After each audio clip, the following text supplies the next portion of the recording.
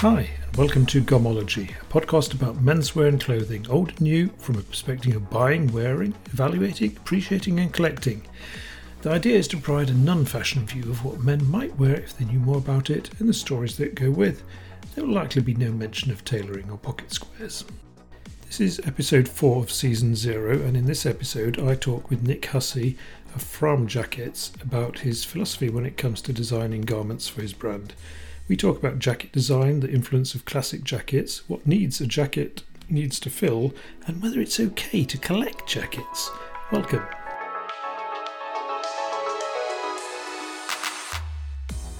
Okay, Nick. You're Nick Hussey from Fram Jackets. Relatively small, relatively new jacket company. And we're here today to talk about your design ethos, what you like about jackets, and I'm sure you could kick things off by telling me about all the old jackets you're a huge fan of. So it's quite interesting, I hope, that I am not an aficionado of jackets. And by that, I mean that I absolutely love jackets and I'm fascinated by jackets. But I probably couldn't tell you a great deal about the specifics of jackets in terms of the names, who had them, who made them, where they were made, etc. I'm not particularly romantic about that. I have a very sort of annoyingly pragmatic view of jacket design. I'm only interested in what works. So when I'm looking at a jacket from the past, I'm probably thinking about how I can improve it. And really what's going through my head when I look at designs of the past is really my brain is just sort of formulating the lines and cuts that make sense. And it's this sort of unspoken classic perfection that we often refer to that actually in terms of looks is fantastic, but in terms of what it actually does for you as a wearer that I want to improve. So the answer to lovely jackets I've loved in the past is, if you look at my range, I love Harringtons and I love field jackets, but in terms of specifics, there probably aren't any. Which is different from you, I think. Well, yeah, and I also have exactly what you said then about jackets, I could say about vintage cars. Because when I look at a vintage car, I see all the points that could be done better with 50 years of technology and development, which I think is what you're saying when you see a jacket, you think, that could be improved. But yeah, I do also like and collect classic jackets. Not a huge amount. I did have an interesting project recently where I was thinking about all the traditional British brands and how most of them have a jacket that they are most known for. And it would be interesting to collect one of each. I quickly found, though, that it wasn't necessarily the ones they were most known for that I liked. The Burberry trench, say. Whenever I see from World War One, I think, wow, those trench coats look way cool. But then I see the Burberry trench worn by people in modern times, and I think, nah, it doesn't really work for me. And so it goes along the line. I deliberately sort of avoid seeing too much other work, whether that's past or present. For some reason, whatever it's been, I picked up this sort of aesthetic view of how I see the world. And that's essentially a classic menswear view. And definitely the most money I ever spent on clothing for myself was at Savile Row in London. So I love clean lines, but I also love the flair. And what I found is when I was younger, I used to go a bit bonkers on the flair. And my mum always said to me when I was a teenager, Nick, you're wearing too many stupid things. Just wear one stupid thing and then it'll work. And I'd be wearing a bandana and a Hawaiian shirt and stupid trousers and wacky shoes. And slowly I realised that actually, I guess just a little bit of that probably is flair for me these days in my mid-40s is a red care label. Very subtle. On the inside. And that comes from, for instance, Oswald Boateng and Christopher, just forgotten the name of my suit, on Savile Row, who would hide bright colours on the inside of classic fabrics. And those are the things that got me excited and just sort of went in, along with military wear. Military, we all I think love, but not because I'm a militaristic person, because I love things that work, and military gear must look good and make you feel proud of what you're wearing, but ostensibly it must do a job. And I love things to do a job, and I get very upset by things that fail to perform. Well, that going with the military theme, yeah. I mean, military wear has to have the utility value. It has to perform. It has to let you move. It has to do all that.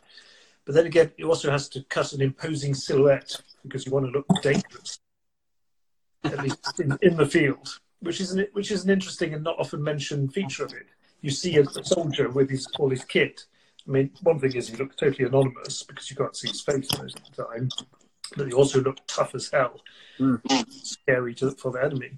I've got a Swedish military coat. I thought it was 40s. I think it was actually 50s. But really informed my previous company, Volpine, and how I was thinking. And it was incredibly that really heavy old wool, totally impermeable, bomb-proof, but incredibly heavy and uncomfortable. And I can remember thinking, this is such a beautiful jacket, but it's so annoying to wear. And I really wish I could have both of those worlds together. Is it the one with the sheepskin collars? It didn't have a sheepskin collar. It was sort of pale fern green. It had the Swedish military metal badge sewn onto it and brass buttons. Okay. And that was a jacket I absolutely loved. And at a time where I didn't have much money, I probably got it about 18, 20 years ago. Got it from a charity shop, fell in love with it. And not thinking I was ever going to start a clothing company, just liking clothes, just looking, going, God, this is such a compromised jacket. Probably not for the time. It's probably, fantastic for the time. But now there's so much better choices. So that's what came in. And then my interest in sport and cycling, and in terms of pure performance, where cycling gear basically is awful. You would never, ever wear it to the pub. I mean, the pub is the sort of classic litmus test for style. And you walk into a pub in cycling gear and you look like a pillock. Whereas, I mean, there's really no way around that, because it's purely for performance. It's aerodynamic, wicks away sweat, la la la. But so I thought, and this is where Volpine, my previous company, came from, was, okay, what if I take pure performance and pure style and try and meld the two? And that's really where I go to. And so, it's this constantly trying to marry style and performance and innovation and tradition, because I don't want to spoil tradition and make a jacket that looks silly, and I don't want to completely respect tradition so much that I don't improve it. Yeah. So you don't have a massive archive of historical garments, a huge vintage collection that you draw inspiration and... Looking, so my archive is over there, and it's not very big, and there's nothing to show, but my archive is actually the samples of Fram jackets. And my archive's up here. I occasionally look at old photographs of Hollywood stars and beautiful men and interesting figures in history, and just think what makes them charismatic, or what makes them different. Like I was talking about James Dean. James Dean had a sort of an incredible charisma, and he was wearing a red Harrington on a white T-shirt, and I just made a red Harrington this year, and that probably is a bit of a tradition homage in what I did. I did definitely get influenced by the image, but what I tend to do is, so I'm very sentimental and romantic about people, and I'm completely unsentimental and unromantic about things. And what I'm thinking about is the person. I'm always thinking, how is this guy going to wear it? How does it make his life better? Does he feel good in it? Can he carry his stuff? What if his baby's sick on his shoulder? And I actually think real life is very romantic, and I mean that genuinely. And I don't like clothing to make someone into a peacock, and that peacock can't move around because the feathers are, get stuck in the door. I don't like that side of clothing. I like the side of clothing where you can go and do the things that genuinely matter, but still look great. And so, yeah, I'm just looking for little hints. I mean, Fram doesn't innovate style-wise particularly. I'm not trying to innovate style. I'm trying to take classics and make them work. So because I'm skirting away from fashion as much as possible, because I'm not comfortable in the fashion world. I'm comfortable in the workwear world. Would you say you're making pieces of enduring value that will look as good today as they will in, say, 10 years' time? I hope, yeah, absolutely. Well, that's the point of what I'm doing, is I'm making things that last. So you buy a utility field jacket for Fran, that's £400 in the UK, and that's an investment. It's meant to be an investment. It's not meant to be an expensive jacket, you know, because it has a brand on it. It's supposed to be a jacket that has a lot of thought and care put into everything that it has, and it has a lot of longevity. So that will give you a lot of value long term, and that gives me pleasure. And so I look at Belstaff jackets from there's a guy, I haven't seen if he's on, but Ryan Mallinson, who's a guy I've spoken to many years, who runs a little company in Yorkshire, reproofing Belstaffs. Yeah. And I don't get pleasure from seeing the Belstaffs being reproofed because I like Belstaffs and vintage Belstaffs. I get pleasure from that because I go, there's a jacket that works. You know, I liked that because I like that jacket because they used to make them really, really well. Fantastic. And it's interesting that turns me on, whereas just seeing an old jacket, I just go, old jacket. So oddly, when I see his photos, I see, oh, that's a really nice old patinated wax jacket. And I say, oh, he's re-waxed it. Oh, that's a shame. and that's the interesting thing, and that's why I wanted to talk about this subject, is I know that you have an amazing collection of jackets and you're very interested in vintage jackets. And I'm really interested in the fact that I don't see the world that way. And I don't think there's anything right or wrong about either of those viewpoints. I just find it fascinating that hopefully we meet in the middle because you like my stuff and I like what you do. But we're actually very different in terms of how we consume clothing, I think. Well, I think new jackets, how would you put it? I mean, they're not, it takes a while before they actually look interesting. Right. And this is strange that I should say that about jackets, because when it comes to jeans, I think a pair of jeans never looks as good again as the day you took them out of the bag. All nice and indigo blue, and then they start degrading. But say a wax jacket, a new Barbour or Belstaff or whatever, it just doesn't look right. And I'm sure that would be for your jackets as well. A few years down the road, when they've got some wear in them, they start looking good. And of course, that's when you need to re-wax. Which, what should be happening with my gear is that you don't re-wax them, because it's I use mostly British Miller Rain Stay Wax. And so it's a very different, it's barely a sort of wax jacket, really. It doesn't have that stickiness, and so because that coating isn't coming off onto you or onto things, because it just is. But it's really interesting, the reaction that people have, because I sell online. I don't tend to meet people that much, but when I've done events in the past, people go, "Oh, it's a wax. That's not a wax jacket," because I've got one here. It's hard, of course, to tell here, but it's very lightweight.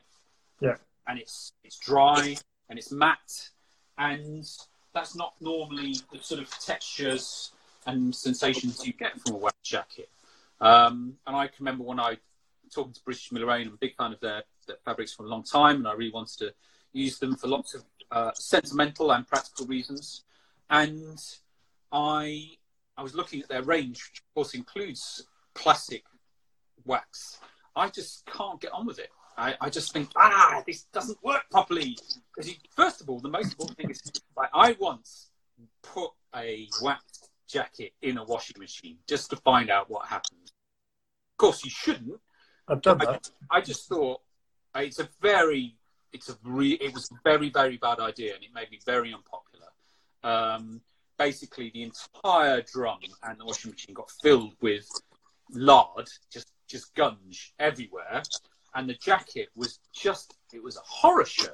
It looked like it'd been savaged. And of course, I'd done the stupid thing, but I'd done it deliberately. And I just thought, to me, that just really pisses me off, because that shouldn't have to happen. you shouldn't have to be so restricted in how you use a jacket that if you put it in a machine like you would with all metal clothing, you probably wreck the machine. Thankfully, I didn't. And you definitely wreck the jacket. And that just, to me, you know, I'm trying to think, you know, eventually the nth degree to that is I make my utility field jacket. It's the third jacket we launched with. It's our most popular, well, best known jacket. Probably the one, you know, if there's an archetype attached to Param, it's that. It is if I take it to the nth degree, I'll be using a Kevlar fabric or something, because the only thing that really it's now not designed to take is severe abrasion. You know, I make jokes about tiger scratches. Well, you know, if you take a knife, you can slash through my jacket.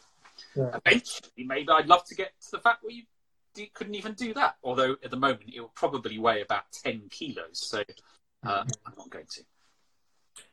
A couple of things that come to mind. I actually washed a wax jacket as well. It was one I bought from an old barber I bought from the UK. Incredible patina. It looked wonderful. When I packed it out of the bag, though, it was so smelly. You couldn't have it in the house. I had it hanging outside for a few days. The smell was not abating, not at all. It was rancid. So I put it in the washing machine, lots of detergent, and I ran it twice, 40 degrees, I think. And it did actually stop smelling. Water and detergent is the only way I've found that actually does remove smell from things efficiently. Yeah. It did shrink a little bit, and all the wax was gone. There wasn't a shred of wax left. And of course, all the patina had also gone. And when I then re-waxed it, it looked almost like a new jacket. But the whole reason behind it was lost. Yeah. That's another tale of woe. There's a reason that we wash clothing, and it's not just to get rid of smells or dirt that we can see and be aware of quite easily. It's the fact that bacteria degrade clothing. I seen a jacket that wasn't an ordinary jacket, not a wax jacket. It was heavily worn for a year without being washed, and basically they washed it for the first time. The whole thing just fell apart. It just became shreds because it was the glue of the bacteria pretty much holding it together, and because they create acid and all kinds of enzymes and things like that. And so, to me, I find it quite hard to get my head round not washing something. I actually don't like it. So something I am is a great washer of clothing, especially because that's one of the tests I put my gear through. It's like wash and drive my wife crazy doing it. But because I want, of course, like with a waterproof jacket, generally what happens with a waterproof jacket, and particularly a DWR, a durable water resistant, is that eventually that coating leaves. You know, it just gets washed off or destroyed, particularly by conditioner, etc. So don't use conditioner. But what I'm intrigued by is there a point at which my jackets would degrade? And so this is the part of the hard end of the research that I did before I launched Param, and I was checking fabrics out, is just laboriously just beating them up to find out what happens. And as you say, they look lovely once you get a little bit of fade and stuff. But, you know, no jacket is impervious to anything. But I think that every jacket should adhere to a promise, and that promise of longevity. And that promise is, there isn't a contract. You know, if you buy a £40 jacket, your promise is very, very weak. And if you buy a £400 jacket, it should be very, very strong. Yeah. So tell me what your favourite... Okay, here's a stupid question everyone asks about anyone who's a fan of anything. What's your favourite jacket in history ever? Well, that's a very tricky question. That's like asking me which is my favourite child. And I'd have to say sort of, well, which type of jacket, for what use, for what purpose? Field jacket. Because really, you could imagine there was one perfect jacket for everything. But there isn't really, because there's different weather, different temperature, different range of movement, whatever. What's the first jacket? I tend to think which jacket is the most immaculately made, which is got the most effort into it. In which case, it's a Belstaff-like jacket made by Mr. Freedom, the Mulholland Master, because the first generation of that made about 10 years ago. It's just so without compromise that even the fact that they made it is almost a miracle. So it's detail and care that you... And the fabrics, the construction, all the little parts, all the thought that's gone into it. But maybe, I mean, that might not be the best jacket for cycling off to work on a chilly autumn morning. Right. So I think that's probably why I've got quite a few jackets. Then again, having a lot of jackets also gives you the other problem in that when do you wear them all? And do you treat them all the same? Do you sort of have them in a strict rotation? So you have 2 wears a year, say, of them. Right.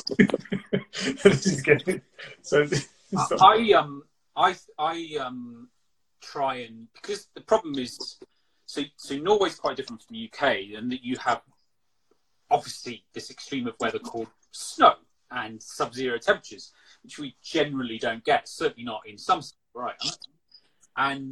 But what you do get is a lot of constantly changing stuff. And I'm, for somebody, so I used to take a lot more care about my appearance than I now do. I've got to the point where I'm old enough that I've got a series of routines that makes it very, very easy to get ready in the morning. And something I don't do is iron my clothes.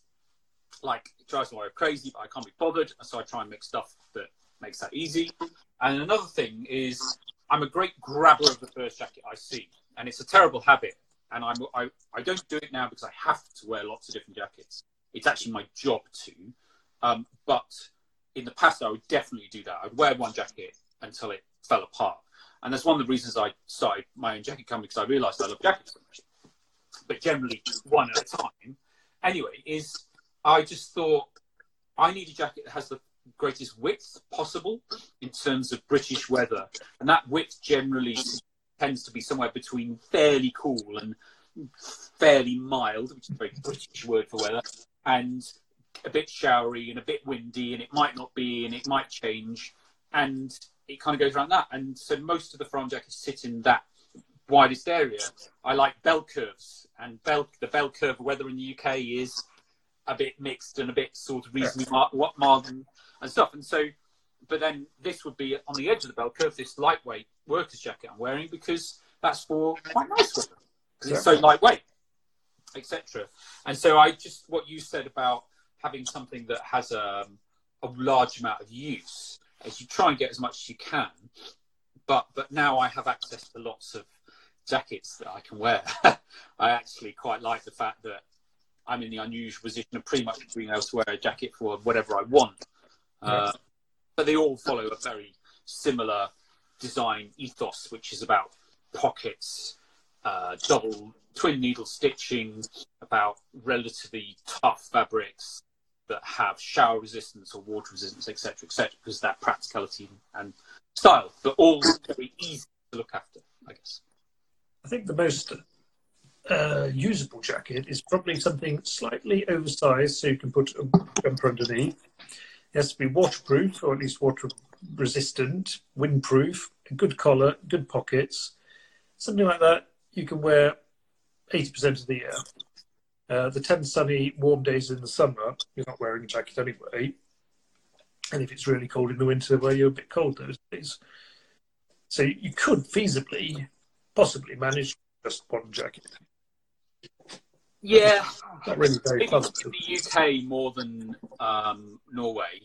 But I think that, so I think that the sort of minimum you've got is you've got to have a waterproof. So when it really, really rains, so you don't want to waterproof all the time, because a waterproof, it's just not breathable enough. You can have really breathable waterproofs. There's a lot of companies that say they're completely breathable and completely waterproof, which is a lie. It's not possible. Physics doesn't allow it. But what you can get is the best you can manage, depending on the fabrics you research, etc., and its use, whether you're exercising, etc. But you need a waterproof, a proper waterproof. So I've got a waterproof in my collection for that purpose. And then you basically need a utility jacket. And a utility jacket means lots of stuff, but just something that has as wide a general purpose as possible. The other problem with jackets, of course, or not problem, the nice thing is that you've got working life and social life and dog life and country life and garden life, and those intersect. And I really like that area. I want to wear a jacket that is smart to go to London, and I want to wear the same jacket to walk the dog. And it's interesting because I can't currently afford to go back to Savile Row to get a beautiful Savile Row suit. And I wonder if I'd ever would wear a Savile Row suit again, even if I could afford one, to go to London. Maybe my sort of style, tastes, and my application for style has diminished. I'm much busier with my working life and my sort of child rearing life. I just can't be bothered anymore. Now we've been through design, fabrics, so forth. What are your thoughts on sustainability, environmental issues, and so forth? Well, both the trickiness of actually wanting to sell lots of jackets to feed your family and also wanting to sell a jacket that will last almost forever. And you also mentioned the DWRs, the durable water repellent, which I don't think there is in the Miller-Rain fabrics. No. So I think the policy... So I'll try and summarise this. I'm trying to do this in 3 minutes, if we can, but although you said we could run over. So first of all, let's try and address this in turn. First, lots of jackets. So I deliberately made a small company. So Fram is open me, and so people help me out. Obviously, I have factories, but I only make 100 of each design maximum each year. And that changes a great many things. And just that lack of... avarice is the wrong word, because there's nothing wrong with being bigger per se, but you don't want to become so big and so... I could go on about the way capitalism is purely around growth, and growth means eventually you've got to stiff someone in the manufacturing cycle because you're constantly grabbing margin. But I'm not... whatever that is to do with the corporate world and corporate brands, I'm not touching it. I just want to make really, really good stuff that lasts a long time, which is a really important environmental aspect, the most important, I think, beyond anything, which I'll go on to in a second. I make few jackets, so I'm not tearing things apart. And with those jackets I do make, I want to make the best jackets to last the longest time. And within that, I then break it down and say I want to make jackets out of the best stuff that's the least damaging. Now, the reason I think that the time and the length of use of a jacket is the most important is because it's the manufacturing processes, timeline that causes the damage.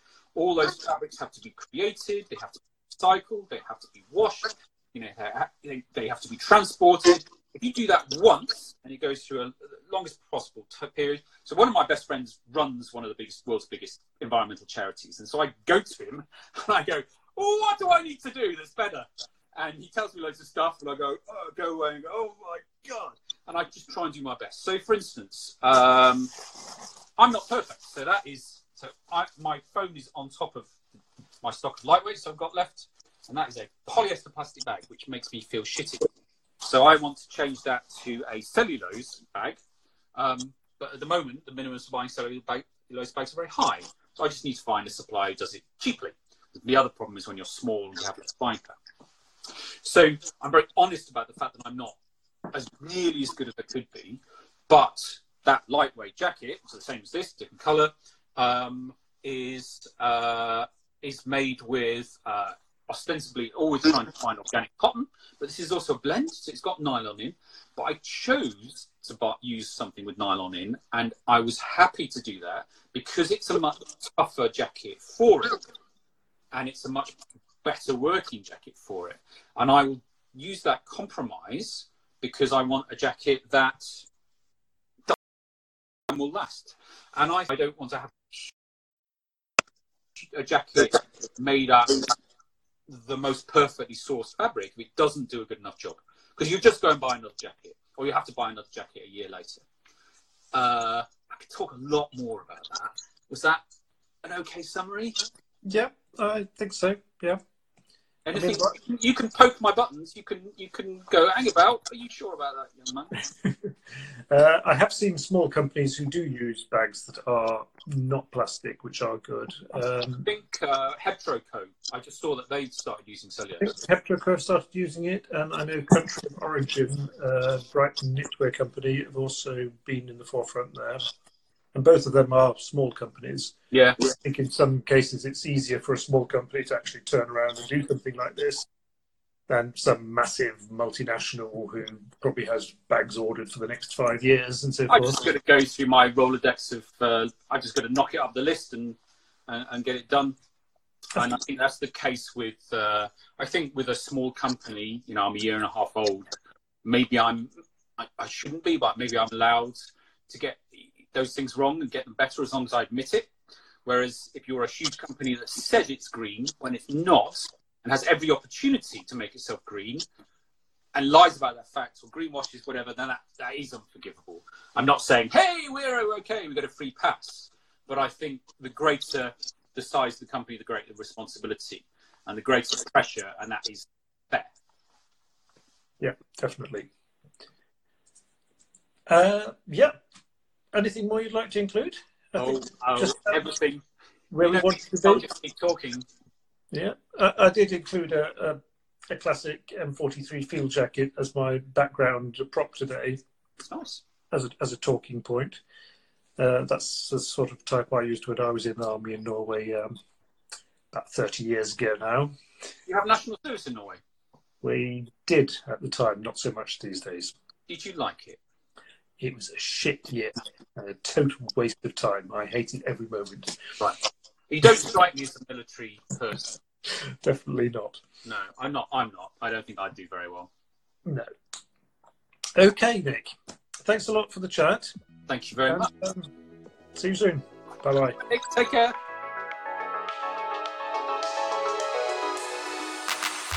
That's all for this episode of Gomology. If you enjoyed this, please do subscribe and I would really appreciate a good rating. Thanks for listening in and see you next time.